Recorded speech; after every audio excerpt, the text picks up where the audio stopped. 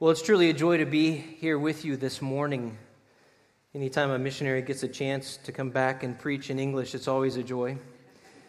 And you never know. I got to preach a couple months ago. You never know if you're going to get invited back. They may be like, okay, that's enough of you. When do we get rid of this guy? But it's always a joy. The elders have been so gracious. Thank you for the opportunity to come and preach the Word of God. And I do want to thank Lakeside. So many of you have supported us through my wife's medical condition and situation with the brain tumor. You've loved us, you've prayed for us, you've cared for us, you've brought pie to my house. You have really blessed us. So I just want to thank you for all that you've done. One of the most common questions that I get as a missionary is this. You ready? Buckle up, here it comes. What's the one thing you didn't expect?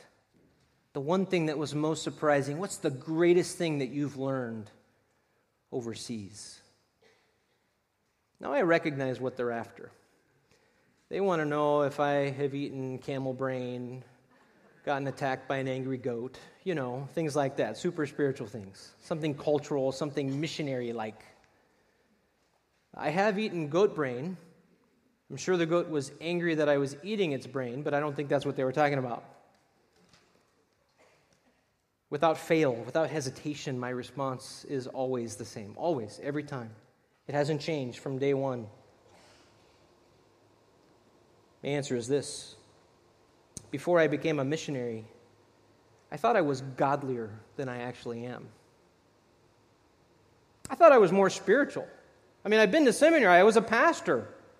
I have experience in the Christian life. I'm going overseas. And God says, no, you're not as spiritual as you think you are, Chris. Types of challenging trials and difficulties we have experienced these past 8.5 years living in the poor Muslim country of Albania have revealed a lot about our spiritual maturity, or in my case, the lack thereof. As many of you know, last October, my wife Shelley began having some eye pain, some decreased vision in her right eye. The Albanian ophthalmologist that we went to see said, your eye's fine, but the symptoms are significant enough, I think you should go get an MRI. Well, sure enough, the MRI confirmed that there was a tumor in her brain. 2 days later, we're meeting with the Albanian neurologist who's looking at the chart and saying, it's a tumor. We don't know exactly what it is or what kind it is. We have no tests that will be able to help you. Basically, we can do nothing to help you. You need to urgently go back to America where they can help you.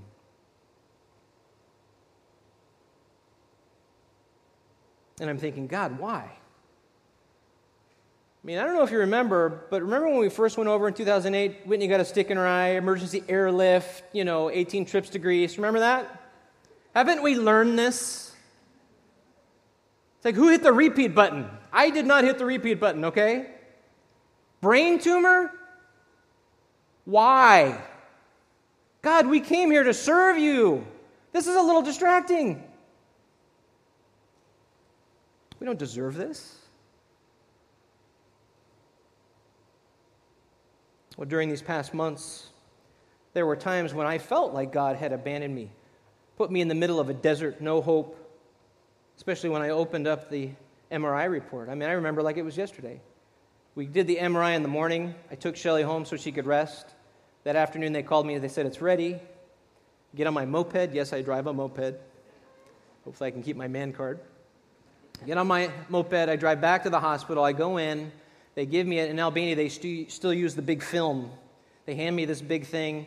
There's a report inside. I go out of the hospital. I sit on my moped and I open it up with trembling hands. The report's in Albanian. I pull it out. I read it. My wife has a tumor. Because you know what tumor is in Albanian? Tumor. It's the same thing. It means the same thing. And in that moment, it hit me. My wife could die. Today. Tomorrow. A week from now. A month from now.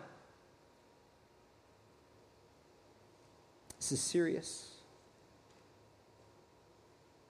Now, if we had the time, I'm sure we could take the time and march each and every one of you, put you in front of a mic, and you could share a similar story, a difficulty, a trial that you have been through. Maybe it's a medical situation. Maybe you've lost someone that you love. Maybe you're going through a horribly difficult divorce, or you've just gone through one and you feel all alone. Maybe you have a rebellious child, and no matter how much you preach the gospel, live the gospel, pray, they don't seem to care. And parents, is there anything more painful than a rebellious child in our life? Breaks your heart. Maybe you lost your job.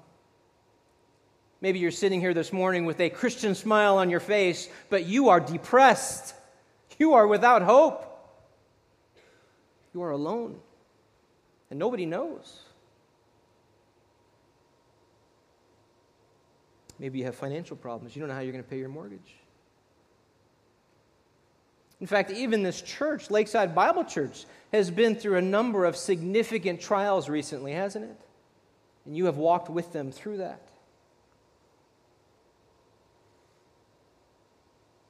Well, thankfully, when we ask God why, the Bible isn't silent. The Bible tells us the purpose of God's testing, the purpose of trials. And this morning, we are going to look briefly at the purpose of God's testing for Israel on their journey to the promised land. So you can turn with me and open up to Exodus chapter 15. Now, you're familiar with the story of the Exodus, aren't they? I mean, after all, they made a cartoon, right? And wasn't there a movie? I haven't seen it, but there was a movie that just came out, right? I'm sure that was super biblical. Hollywood made it. The Exodus. What was it called? No, you're like, I'm not going to announce that. Something like Gods and Kings or something. Are we familiar with the story of the Exodus? And you remember the story. Maybe as a kid you heard it growing up. You remember that God had chosen Moses to go to Egypt in order to lead Israel out of slavery from the Pharaoh.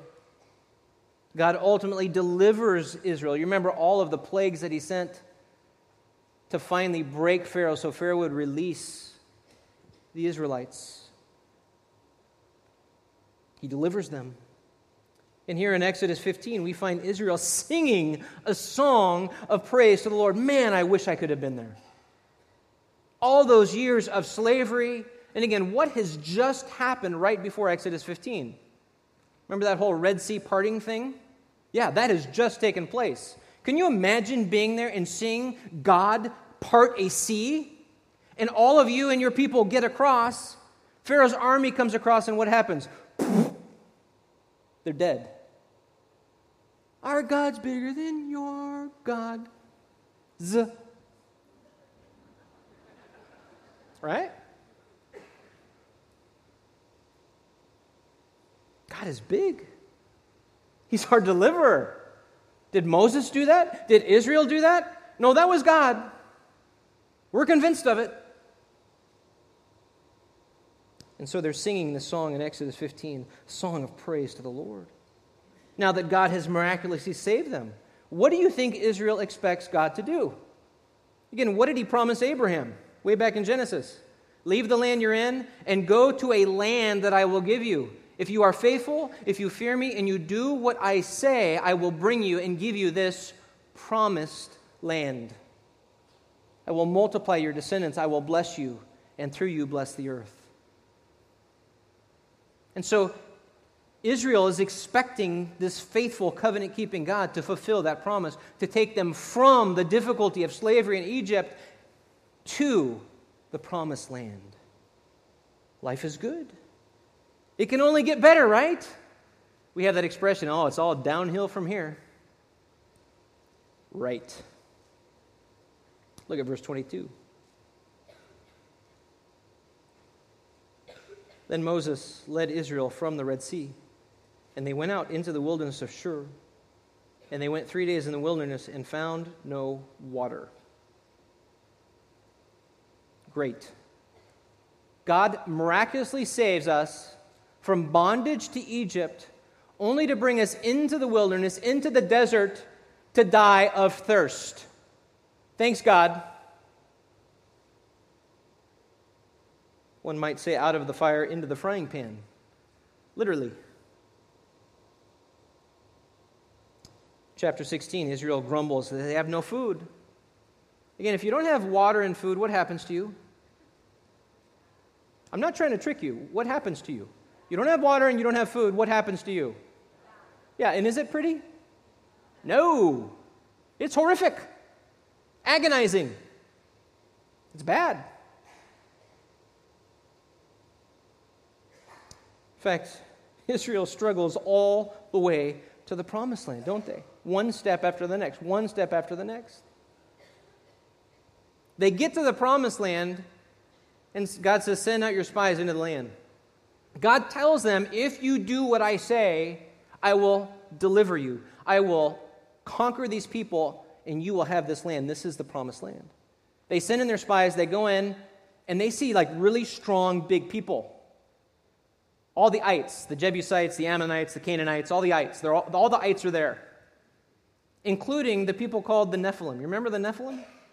When I was in junior high, I think that one of the kids in my junior high was a descendant of the Nephilim. Dodgeball, junior high. Do I have to play against you? I mean, the guy was like huge.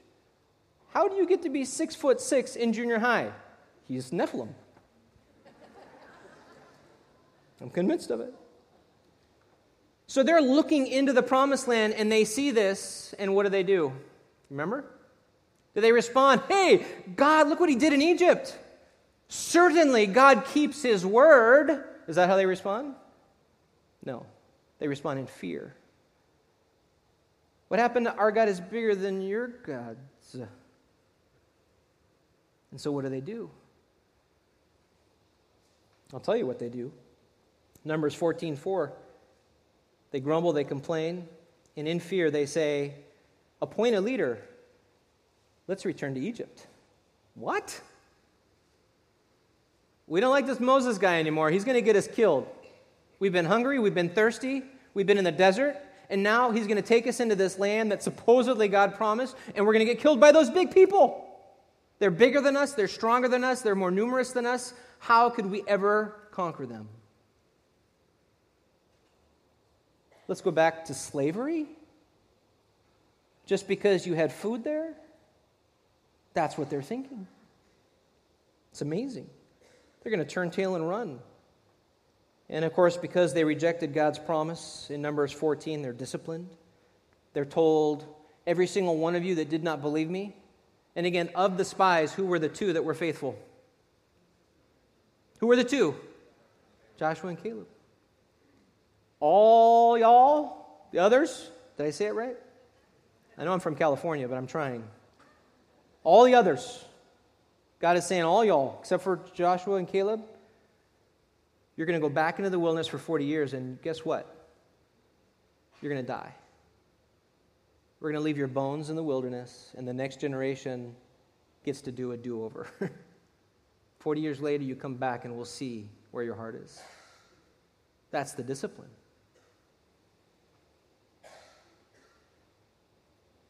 Now, here's my question.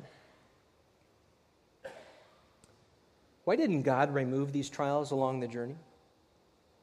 If the whole point of freeing them from slavery was to get them safely to the promised land? You ever thought about that? Can God remove obstacles? Is God in the business of removing obstacles? Yeah. I mean, if he could part the waters of the Red Sea, couldn't he remove every obstacle, bring the Israelites directly into the promised land of Canaan with no problem, no challenge, no difficulty? I mean, God could have removed all of those people before they got there. Hey, look, a house. It's mine. Hey, look, a cow. My cow. Who owns it? I don't know. God took care of him. It's mine now. Couldn't God have done that? Yes. Why didn't he?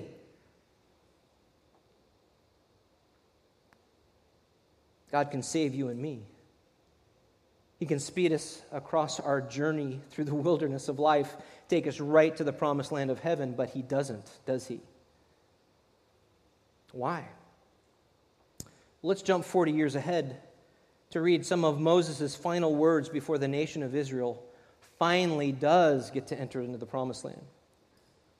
And again, in Deuteronomy 8, the context is they've already crossed from the Red Sea to the Promised Land, rejected God, been disciplined.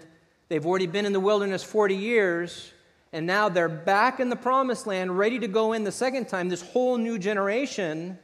And this is what Moses has to say to them. In fact, this is probably the words of the last week of Moses' life. Because again, Moses even didn't get to go into the Promised Land.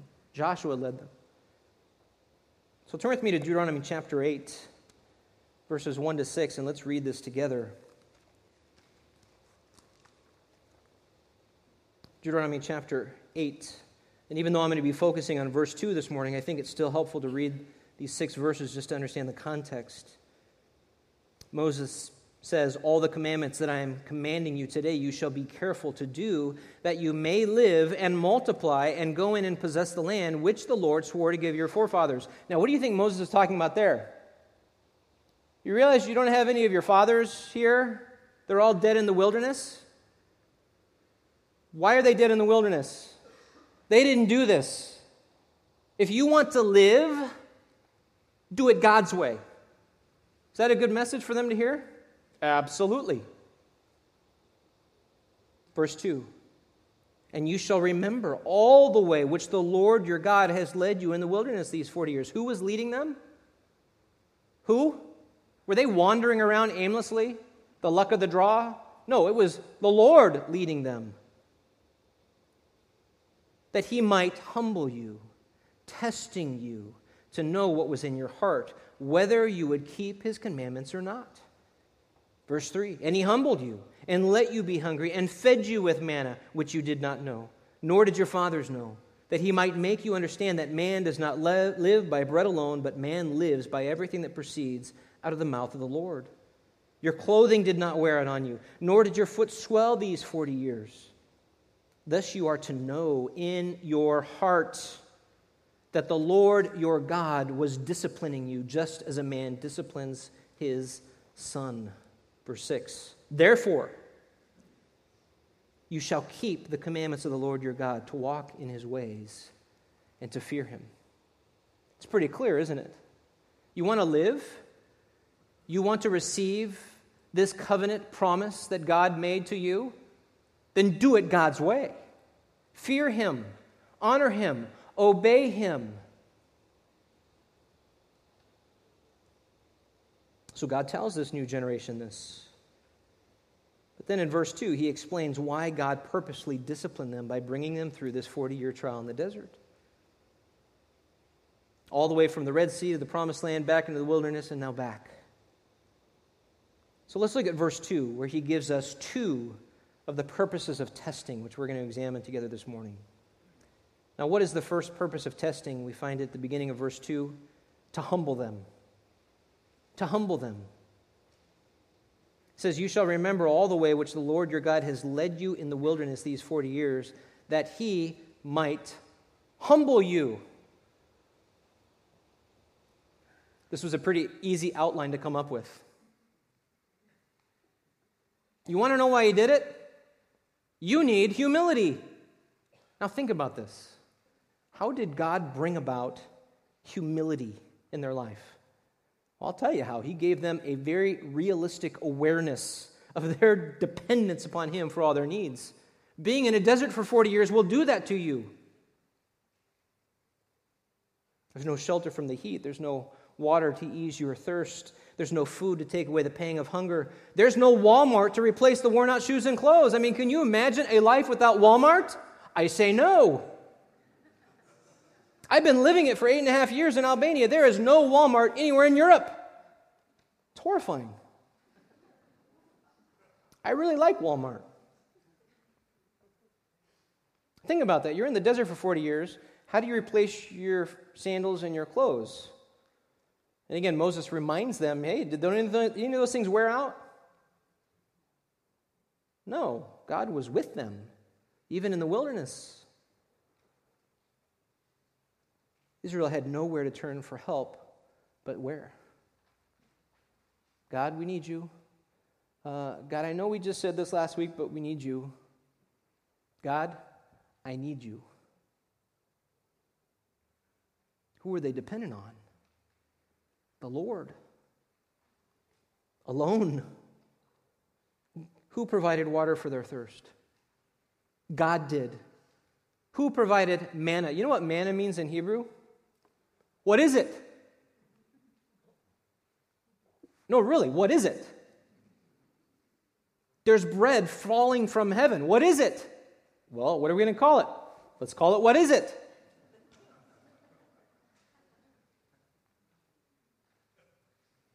God brought it from heaven.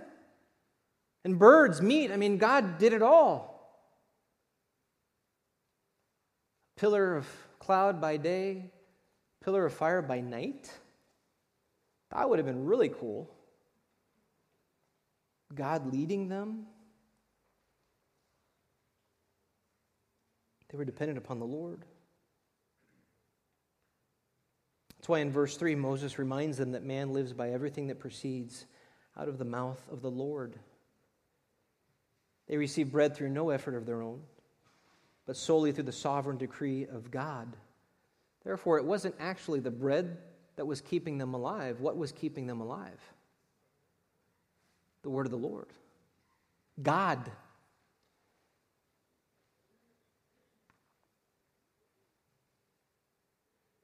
And again, especially in the beginning, when they left Egypt, did they come loaded? Yeah, God even allowed them to plunder the Egyptians. They probably had bread and supplies when they left Egypt to go on the first journey to the Promised Land. They probably had stuff. Moses is reminding them, whether it came from Egypt or whether it fell from the sky, it all comes from God. It's a good lesson the church probably should learn here in America. It's all the Lord's. In fact, Exodus 16:35 says that God provided manna for 40 years. The whole time God provided. God humbled them by forcing them to look to Him for help through each miraculous provision. Now go back to Exodus 15. I already read verse 22. Let's see what happens. And again, remember, what just happened? Parting of the Red Sea. That's pretty fresh in their minds. Exodus 15:23. So they're in the wilderness, they find no water. Verse 23. And when they came to Marah, they could not drink the waters of Marah, for they were bitter. Therefore, it was named Marah. What do you think Marah means in Hebrew? Bitter. Very creative. Bitter water, we'll call it bitter. It means bitterness. Verse 24, so the people grumbled at Moses, saying, what shall we drink? Moses, you brought us out here. What are you going to do about this problem? Then he, being Moses, cried out to the Lord. The Lord showed him a tree, threw it in the waters, and the waters became sweet. And there he made for them a statute and regulation, and there he, what? What does it say? He tested them. He tested them. Let the testing begin. Ding, ding, ding, ding. Who's ready? How did they respond to this test?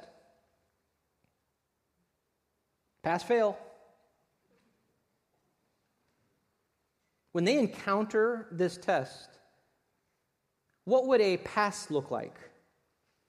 Think about this. God just miraculously saved them, parting the Red Sea, all of the plagues. Not only does He free them, but He frees them with all of Egypt's stuff. And they're going to the Promised Land. What would a pass have looked like?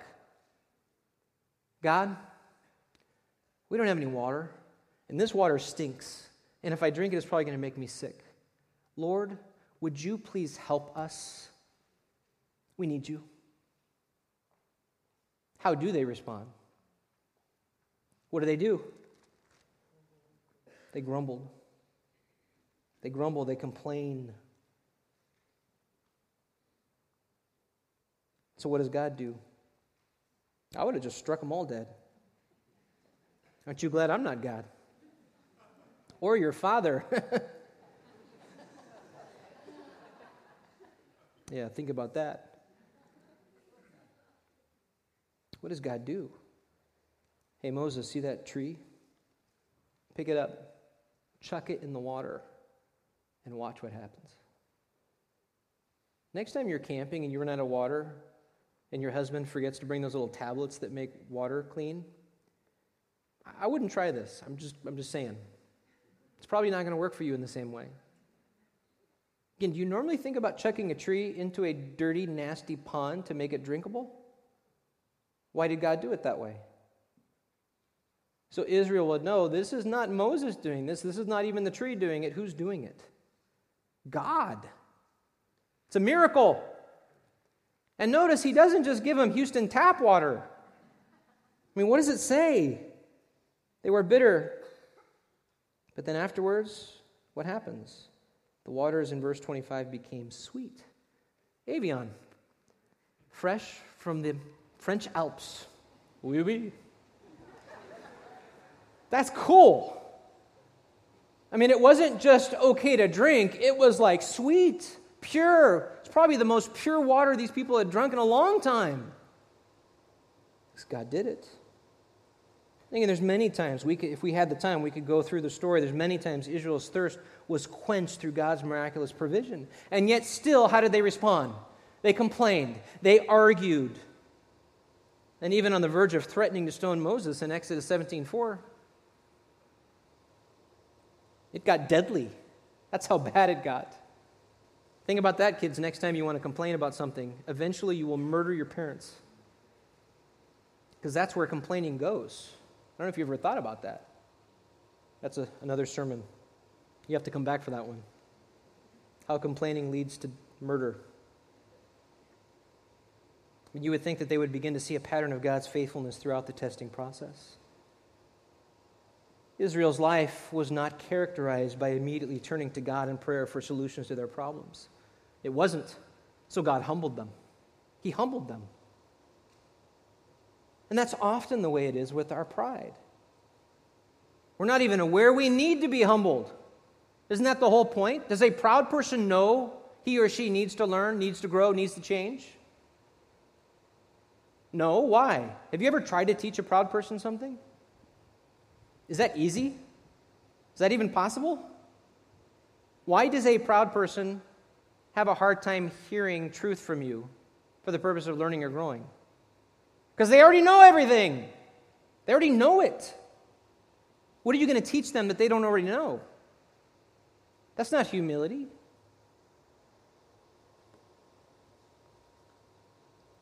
But because God loves us, He humbles us so that He can give grace to the humble, James 4:6. Again, He's opposed to the proud, but to the humble He gives grace. And that's why Hebrews 12:6 says that for those whom the Lord loves, He what? Disciplines. You know, I thought I was humbly dependent upon the Lord. As a pastor, as a missionary, as a father, as a husband. Been a Christian a long time. Then this trial began to reveal my pride. Especially in the early days. I'm in Albania, there's no help, we're trying to figure out how to get back, and I'm realizing I am not in control. I'm not. We're in Albania trying to buy tickets to come back to the States, trying to figure out what hospital to go to. Tickets are astronomically expensive. Almost had to sell Brianna off just to pay for it.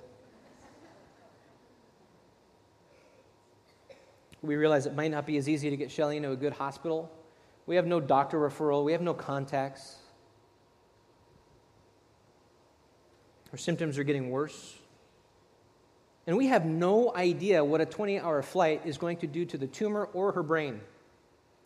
I mean, for a moment there I was thinking, if we put her on a plane and send her back to America, is she going to die on the plane?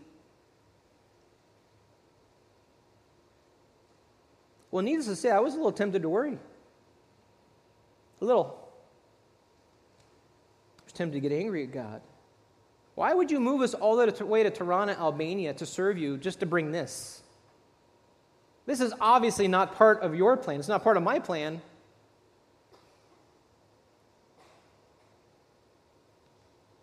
I was tempted to complain about how long everything was taking, how slow the process was. You know how it is when you see someone that you love in pain and you can't do anything? I'm not in control.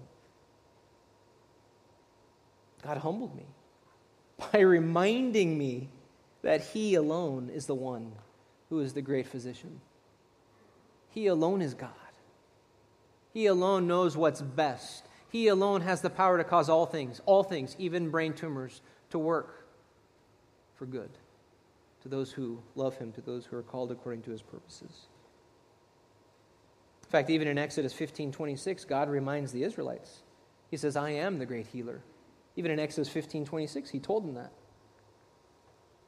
You see, I couldn't fix my wife's brain tumor, but I knew the one that could. Amen?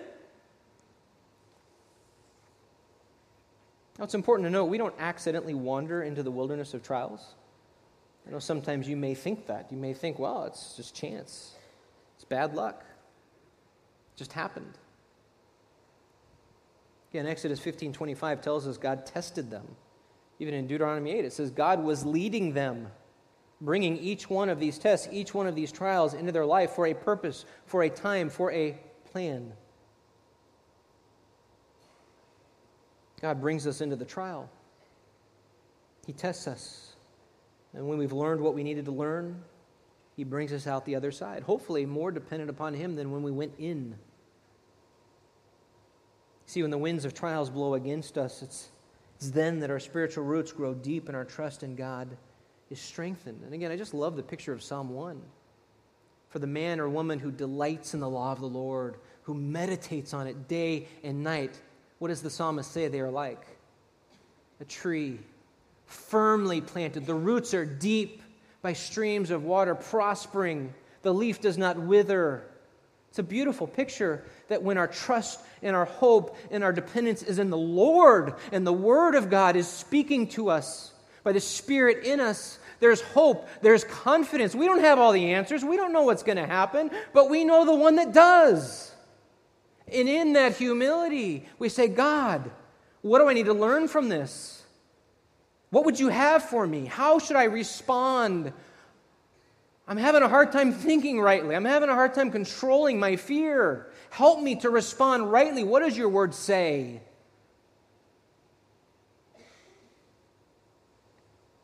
See, trials help us see who we really are and who or what we really trust. Turn with me to 1 Peter 5. 1 Peter 5, verse 6.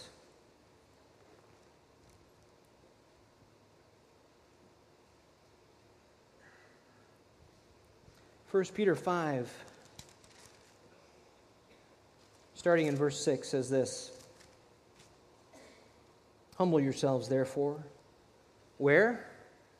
Under the mighty hand of God, that He may exalt you at the proper time, casting all your anxiety upon Him. Why? Because He cares for you. Does it feel like God cares for you when you're in the midst of a trial? When your heart is darkened and you feel hopeless, does it feel like God cares for you? No. And there's where we have to not let our feelings control us, but we have to go back to what is true and let the Word of God speak truth to us.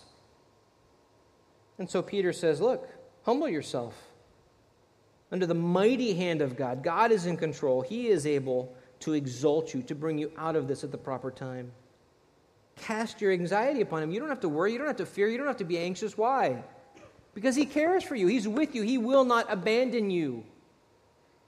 You may be in the wilderness. You may be wondering, where is God in this? He is with you. In fact, often when we're in the midst of that crucible, we're the ones who leave God.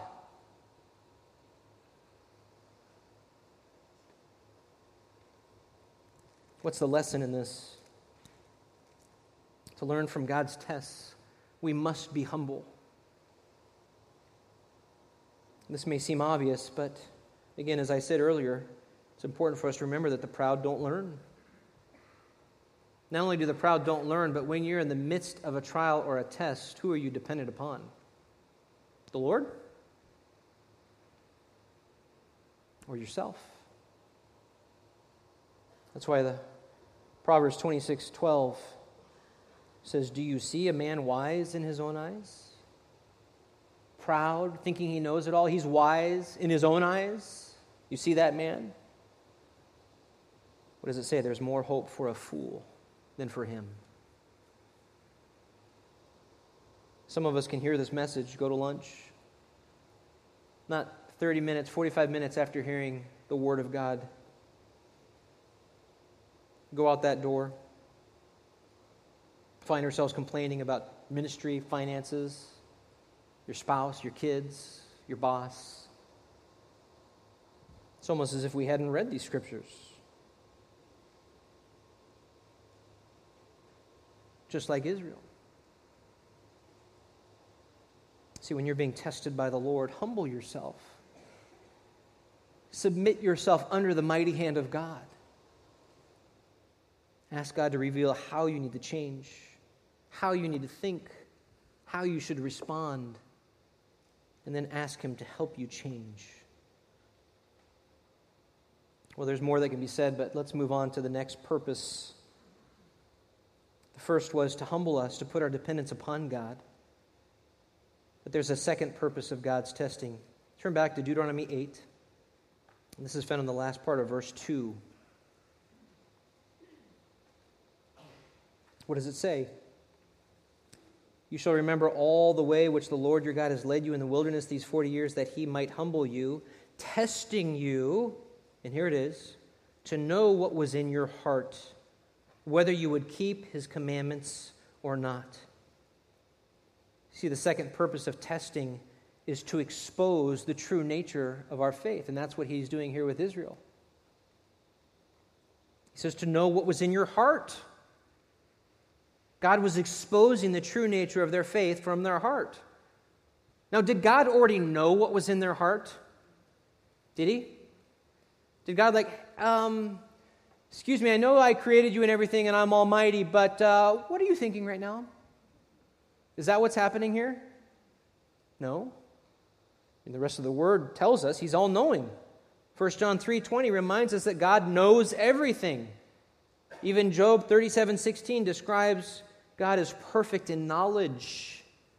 And of course, lest we forget Hebrews 4:13, all things are open and laid bare before the eyes of God. He sees all, He knows all. He knows what you do. He knows even why you do it. He knows your motive. He knows what you say and why you say it. He knows what's in your heart. He sees it all. He knows it all. So why is God testing them to see what's in their heart? Because it wasn't for Him. Who was it for? It was to help them see what was in their heart. To help them know. Am I really humbly dependent upon the Lord? What is the status, the condition of my faith in God?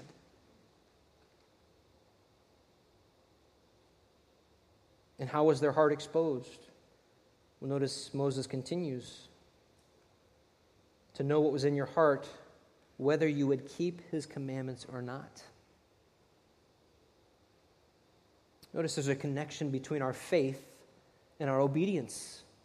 It's not enough to say, God, I trust you. God, I love you. God, I believe in you. And then not live it.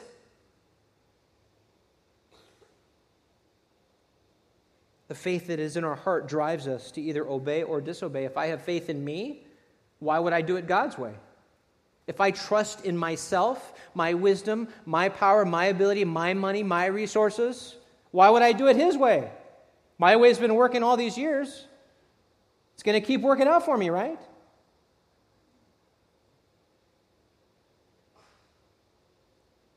Our heart is exposed in whether or not we obey God or not. See, true faith results in humble obedience to God's commands. Because I trust that when God commands me to do something, that He knows what's best for me. Even if I don't agree, even if I think I know something better, I trust God. So God uses these difficult trials to put us under pressure and to show us who we ultimately listen to. Now turn back to Exodus 16. I want to demonstrate this for us. Exodus 16. I call this really a practical application of this. Exodus 16, 1 through 4. This is the hunger. So then they set out from Elim, all the congregation of the sons of Israel, come to the wilderness of Sin. which is between Elim and Sinai, on the 15th day of the second month after the departure from the land of Egypt. And the whole congregation of the sons of Israel grumbled against Moses and Aaron in the wilderness. Why? Verse 3, the sons of Israel said to them, I love this, would that we had died by the Lord's hand in the land of Egypt, when we sat by the pots of meat, when we ate bread to the full, for you have brought us out into this wilderness to kill this whole assembly with hunger. Can you see it? I mean, these guys are thespians. Woe is me. Just whining. So how does God respond in verse 4? Behold, I will rain bread from heaven for you. And the people shall go out and gather a day's portion every day, that I may test them. That I may what? What does it say? That I may test them, whether or not they will walk in my instruction. So what happens? Well, 16 to 19, God gives very clear instructions. Gather it, eat. He made it very clear what they were supposed to do. Verse 19, let no man leave any of it until morning. Is that pretty clear? Take what you need, but don't leave any of it. Verse 18 makes it clear God fully provides. Whatever a man's needs were, it was met. And in verse 20, notice what it says. But they did not listen to Moses. And if you don't listen to Moses, who are you not listening to? Just to be clear. Again, who is Moses speaking for? God. So if you don't listen to Moses, you're not listening to God. But they did not listen to Moses, verse 20. And some left part of it until morning. It bred worms, became foul. Moses was angry with them. That's an understatement. Wow. Israel struggles with this too. God makes it clear. He says, here's how you do it. Here's what you say. Here's what you think. Here's how you respond. And they said, no, I don't think we're going to do it that way, God. We have a better way. See, God puts us in the wilderness to test us, to expose the true nature of our faith. Will we truly humble ourselves? Will we depend upon the Lord and His faithful promises and obey? Or will we, in our pride, attempt to fix problems our own way, using our own resources? Whoa, God, you don't understand the kind of husband that I have. He is the most unloving, unforgiving man I have ever met. You expect me to forgive him? You expect me to love him? You submit? I don't think so. Lord, you don't understand how badly I need this money. The IRS has plenty of it. And I know I'm fudging the numbers just a little bit on my tax return that was due just a little while ago. Wait, the 18th. It's coming up tomorrow. No pressure. You don't understand how badly I need it, Lord. You don't understand my financial situation. So I think it's best that I take matters in my own hand. And on it goes. See, through obedience, we prove that we believe God's desired response to our trials is better than anything we could come up with on our own. And again, where are those responses found? In the Word of God. In the Word. You see, we can point an accusing finger at the Israelites, can't we? In fact, I'm tempted to do it. But the reality is you and I are really no different. It's easy to say we trust and believe in God until the difficulties come. When it's sunny outside, hey, God, I love you, I'm following you. Rain clouds on the horizon, oh, what's going to happen? And I'm in the midst of the hurricane. God, where are you? Why are you doing this? What are you doing? See, the minute Shell got off the plane here in Houston, we landed at George Bush Airport. She could hardly walk without falling over me. She was literally holding onto my arm and just leaning. And from the moment she got off the plane, she developed this debilitating headache, which she still has, actually. It hasn't gone away. It's been nonstop from October. In fact, it got so bad when we landed in early October that we had to take her to the ER at MD Anderson Cancer Center the next day. They admitted her. They ran all these tests. I mean, I didn't know some of these tests existed. So, I'm thankful for. And for months, again, you've been with us on this journey. For months, some of the world's best neurologists tried to figure out what this thing was. For months, we didn't have a clear diagnosis. We didn't know if it was cancer. We didn't know if it was going to kill her. We didn't know what, other than the fact that it just wasn't growing. Didn't seem to be growing. We didn't know what kind of long-term effects it was going to have. The medical bills grew. Man, I was shocked the first time I saw our medical bill. I'm sorry, is that an extra zero? Is that supposed to be there?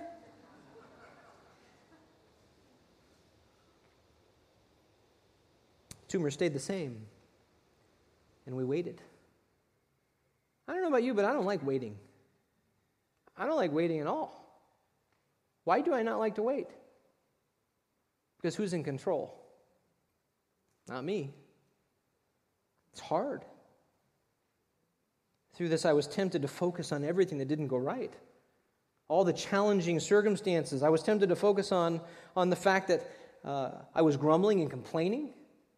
I was struggling with that. Again, God, we thought we were going to go back to Albania in December, and we're still here. What are you doing? What are we doing here? God brought me into the desert. He exposed the true nature of my faith by showing me how often I focus on the circumstances that surround me. That happened with Israel. Exodus 16, the test of hunger. They allowed their circumstances to determine their attitude. By focusing on the circumstances, their initial response was what? Grumbling, complaining, criticizing, eventually death threats. Again, that message is coming, kids. It was all there. They had no faith that the God who had just miraculously saved them from Egypt could meet their needs. And their complaining mouths revealed what was truly in their hearts. Because the reality is that when God begins to squeeze, whatever's on the inside comes out. Right? If it's in there, if you think it, if you believe it, when the pressure of trials come upon your life, it comes out. Because from the mouth speaks what? The heart. They're grumbling against Moses. They're really grumbling against God. In fact, even Moses said, Exodus 17:2, he says, "Why do you test the Lord? You're coming after me, but what you're really doing is testing God. And sometime soon, his patience is going to come to an end." That's when the earth starts opening up and starts swallowing people whole.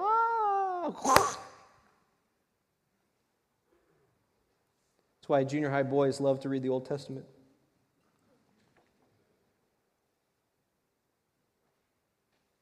Why are you testing the Lord? They were determined to focus on their circumstances instead of trusting in God's faithfulness and gracious provision. And see, in our situation with Shelley, if I had kept focusing on these circumstances, I would have been tempted to worry, been tempted to complain against God. My weak faith would have been demonstrated through disobedience. I would have violated Philippians 2:14, do all things without grumbling or complaining. All things. See, rather than focus on the difficult circumstances we found ourselves in, we began to pray according to Philippians 4:6-7. What does that say? Be anxious for nothing as long as it's not a tumor in your wife's brain. Be anxious for nothing. Really, God? Nothing? Be anxious for nothing, but in everything. Everything. Oh, everything. Okay. Be anxious for nothing, but in everything, with prayer and supplication, with thanksgiving, let your requests be made known to God. And the peace, that peace which surpasses all comprehension, what will it do? Guard your hearts and your minds in Christ Jesus. I'm telling you, we began to experience that peace. We took our eyes off of all of this and said, okay, God, I don't fully understand what you're doing, but I trust you. Help us. Help us to walk in simple faith, simple obedience. We began to pray that way. We began striving to trust in the Lord with all our heart and lean not on our own understanding. What verse is that? Proverbs 3:5. God answered our prayers. God answered your prayers. In fact, it's an amazing story. I don't have time to tell you. But basically, a childhood friend of Shelley's sister was at a stoplight. She was late for something. She was on her phone because she was late for this thing. She gets on Facebook, sees Shelley's post. Well, guess where she works? MD Anderson Cancer Center. And guess who she knows? All of the brain and spine surgeons at MD Anderson. She finds out about this. She remembers Shelley and her sister Stephanie and says, hey, do you want me to call the best tumor brain surgeon at MD Anderson and see if he'd be willing to see you? You know, we need to pray about this, and we'll get back to you soon.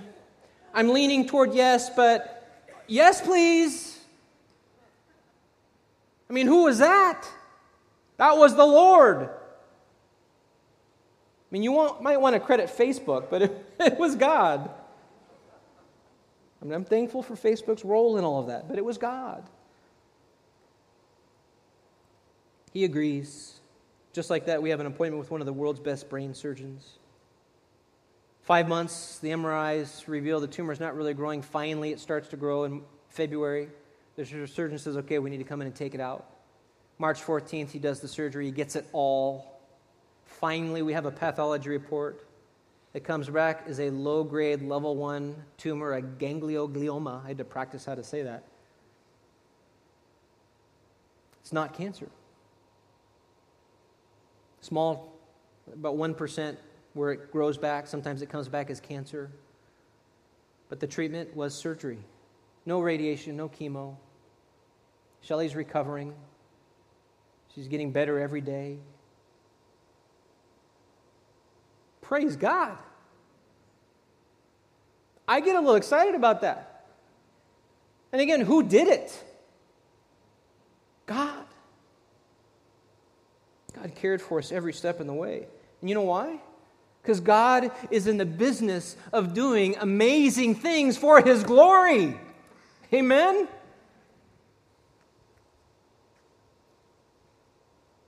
And sometimes it takes a trial, it takes a testing, it takes a squeezing for us to see that. What's the lesson in all of this? Don't let bad habits rule your response to trials. The Israelites loved Egypt. They would be satisfied with nothing less. You read their story, they keep mentioning, hey, let's go back to Egypt. Let's go back to Egypt. This is too hard. We want to go back to Egypt. They loved it more than they loved the Lord. In fact, I think this is why God led them through the wilderness before He even got them to the promised land. The first time, I think that's why He brought them through the wilderness.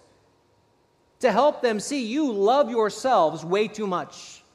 Are you willing to commit to follow me? I am Yahweh. I'm your Lord.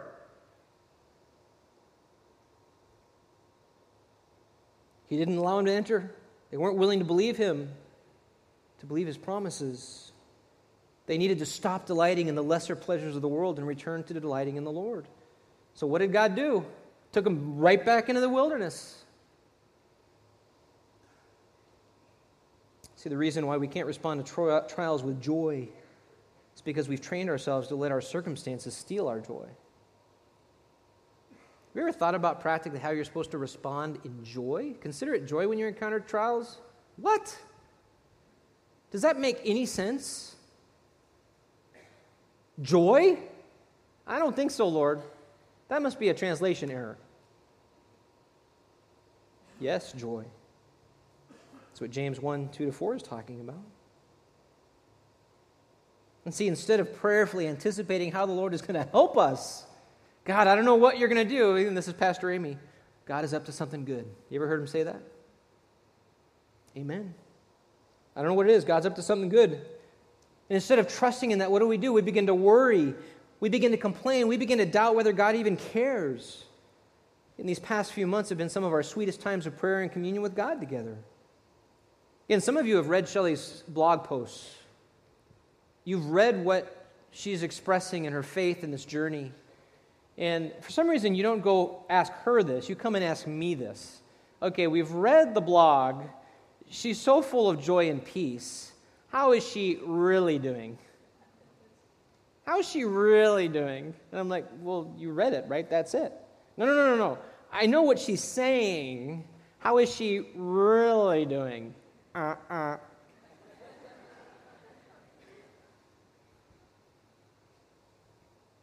Why was my wife so filled with joy and peace and contentment? In fact, she has a new name for it. I don't know if this is, I might have to copyright this. I don't know. She calls it crisis faith. What God does to your faith in the midst of a crisis is sweet, because it strips you away of all of the things that you hold to and cling to, and all of a sudden she is faced.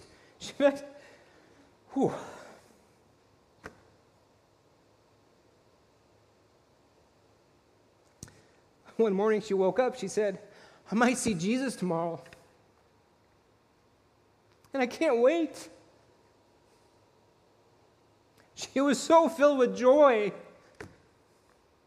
I'm telling you, that was the opposite of what I was feeling. Her heart was already in heaven.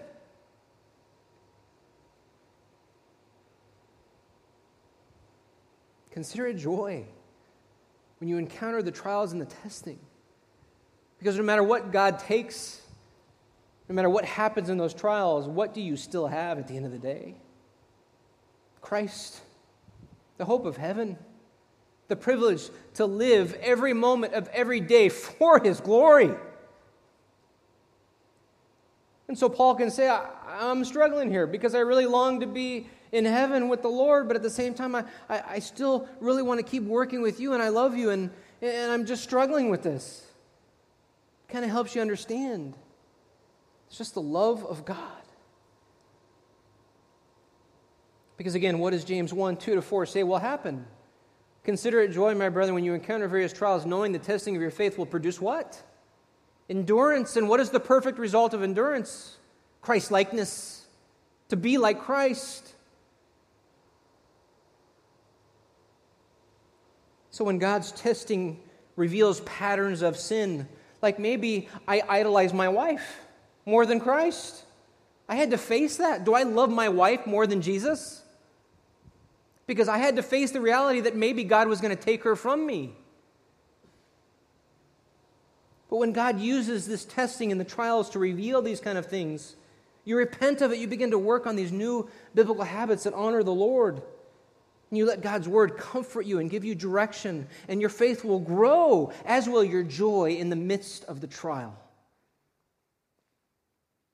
Well, this morning we have examined two of testing's purposes: to humble us and to expose the true nature of our faith. Shelley is recovering slowly but steadily. Praise the Lord. We hope the headache will go away sometime soon. But you know what? If it doesn't, we trust the Lord. And the reality is the doctor said you're cancer-free now, but you may not be tomorrow. Because this thing can come back. And you know what? If it does, bring it on. Because we got God on our side. Now, I hope I'll say that if it happens. It's easy to say it now with a pathology report that says it's not cancer. But I know God is never going to allow me to be tempted beyond what I am able. But with every testing, with every trial, He will always provide a way of escape that I may be able to endure it. God has used this trial to show me I am not as spiritually mature as I thought I was. Now, I know you knew that all along, but it took a little while for me to figure it out. However, I can honestly say that I am growing and learning through each trial. God will provide. Church, do you believe that? God will provide. He knows what you're going through. He is with you. He will not leave you. And if you're in pain, and if you're without hope, and if you're struggling with depression, God will provide. Trust in Him. Humble yourself. Obey Him. And just wait to see what He's going to do in your life. Amen? Amen. Let's pray.